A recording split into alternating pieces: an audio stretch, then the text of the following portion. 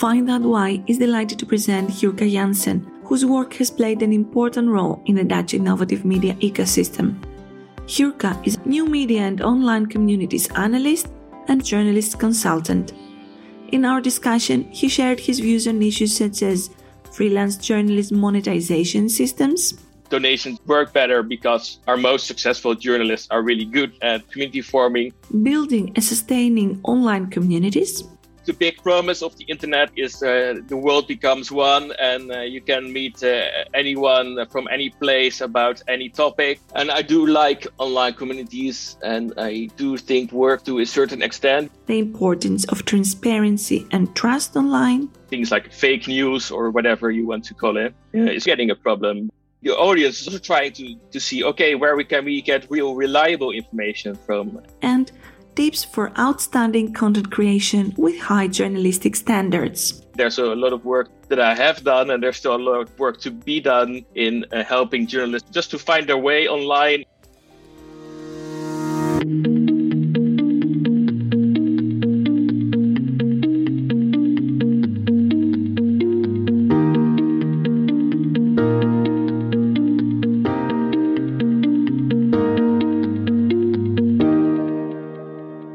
We started the interview by asking Jurka, when did Dutch journalists and media outlets become interested in digitalization? If you look at online media like 20 years ago, maybe 25 years ago, there weren't a lot of news sources online. Then maybe 15 years ago, journalists started to discover the internet. And that's when you see like major news outlets getting a real foothold in the online communities. And now they're facing competition from a lot of individuals. It's getting easier and easier to publish media, and it's also getting easier and easier to publish media in a variety of forms. I mean, writing was always the first step, and then you get some people doing video a bit. YouTube started gaining ground, and now you can see people publish text, make videos, make audio comments, maybe Photoshop a few images here and there. Everyone can do all this now, and everyone is getting involved in media creation in a bigger way. And journalists are facing a lot of competition from individuals just making their own broadcasts. What was the drive for the innovation in the Dutch media landscape? If you look at all these newer outlets, but also if you look at traditional news outlets, one of the big questions is, how do we earn money with all this? There's a lot of money to be made online. Platforms that exist for more than maybe 5-6 years are also the platforms with people really involved, like the post online, but also the correspondent. Bigger news outlets, like traditional media outlets, of course, have more money behind this, so they can afford more mistakes. Do journalists need online marketing today? You have to sell yourself, and journalists aren't necessarily the best salesmen. So if you look at content that does really work well online, journalists will often say, this is not real journalism. I would never make something like that. Okay, maybe you shouldn't make something like that, but you can learn from these really good working publications on how do they present themselves. And sometimes it looks a bit cheap, but does work. If you look on YouTube, it does work to create custom thumbnails with big text and big lettering on it. You don't have to overdo it, and you don't have to betray yourself, but try to learn as much as possible from these weird other content creators. Is journalism still relevant in digital social platforms? There's a lot of opportunity still for real stories and real reporting, I think.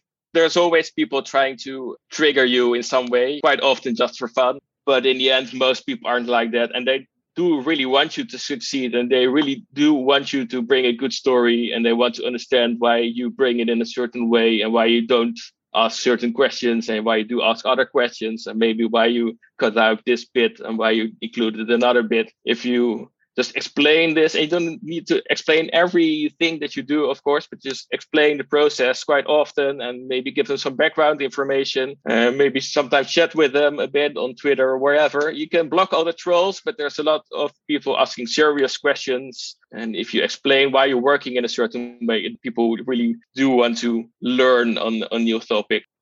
How do you help journalists with your consulting? Besides helping them with the payment system and monetizing their work, I think there's also a lot of work that I have done, and there's still a lot of work to be done in helping journalists just to find their way online. I think journalists quite often need help with ways online to enhance an article and make it a bit richer. Of course, we know about illustrations and we know about using tables and all kinds of other techniques, but how does it work online? And do I need to use all these things that are available to me? You also support freelance journalists with your work at Reporters Online. What does this entail? We provide a system where you can monetize your content. Nowadays, that's done via donation plugin. We also provide the means to publish in Blendle. Blendle is a kiosk where you can read multiple publications, subscription-based, and people can read stories. And then the authors of these stories get rewarded by small amounts of money that they get in return for the story. Is the reward system better than donations? Donations work better because if you talk about community forming, our most successful journalists are really good at setting up their own community. Maybe not like people who want to meet each other, but there is a community around our biggest journalists. On which platforms usually journalists build their community? Maybe a bit on Twitter, Facebook, and then you need to manage your community there. And of course, the big app at this moment is Clubhouse. And that's setting up communities where people just can go in and talk to each other about all kinds of subjects. Because you would just want to find like-minded people, and that's just, I guess, how society works. And we're recreating that online now. How can journalists create and sustain an online community? Well, our most read reporter is Chris Colomb. They're really interested in what he writes, what his opinion is.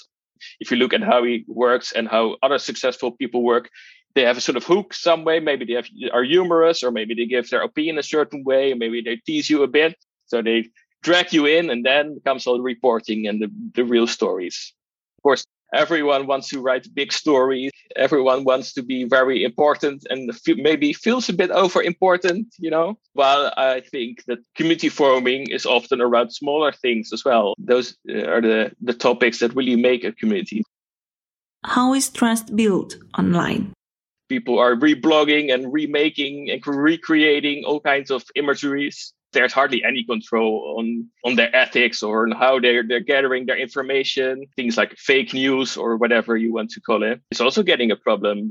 The audience is trying to see, okay, where can we get real reliable information from? And yes, some people are getting really involved, maybe in a bubble of their own creation, but also in a bubble that other people make. And you can see more extremist ideas gaining ground there. But you can also see a large majority of people just looking for, okay, what is a reliable source, and why is this a reliable source? And I think you can also see that journalists get sometimes a bit uncomfortable with the idea that they're being questioned. Okay, why should we trust you? Just explain us what you're doing and why you're doing it like this. Most major news outlets have at least some section on their website where they try to explain, okay, why are we reporting like this? Why are we reporting on this and not on that? Why didn't we mention this? I think all media outlets are still a bit experimenting with what should we tell people and what not. And of course, you can't comment on everything. But I think most news outlets, but also individual journalists, are quite willing to explain why they are doing certain things and also why they're not doing other things. Of course, journalism is quite often also about why you're not reporting on a certain thing just yet.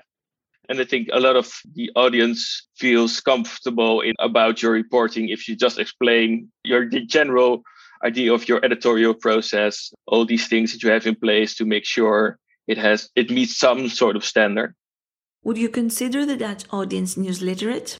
People do know that they're influenced by Facebook, but still use Facebook, right? They know the content they get is biased in some way. Maybe the biggest mistake most people make is that they're not really aware of what influence all this content has on them. They know that they're being fed the same content over and over again, but they're not really aware. And it's really hard to be aware of the influence it has over you.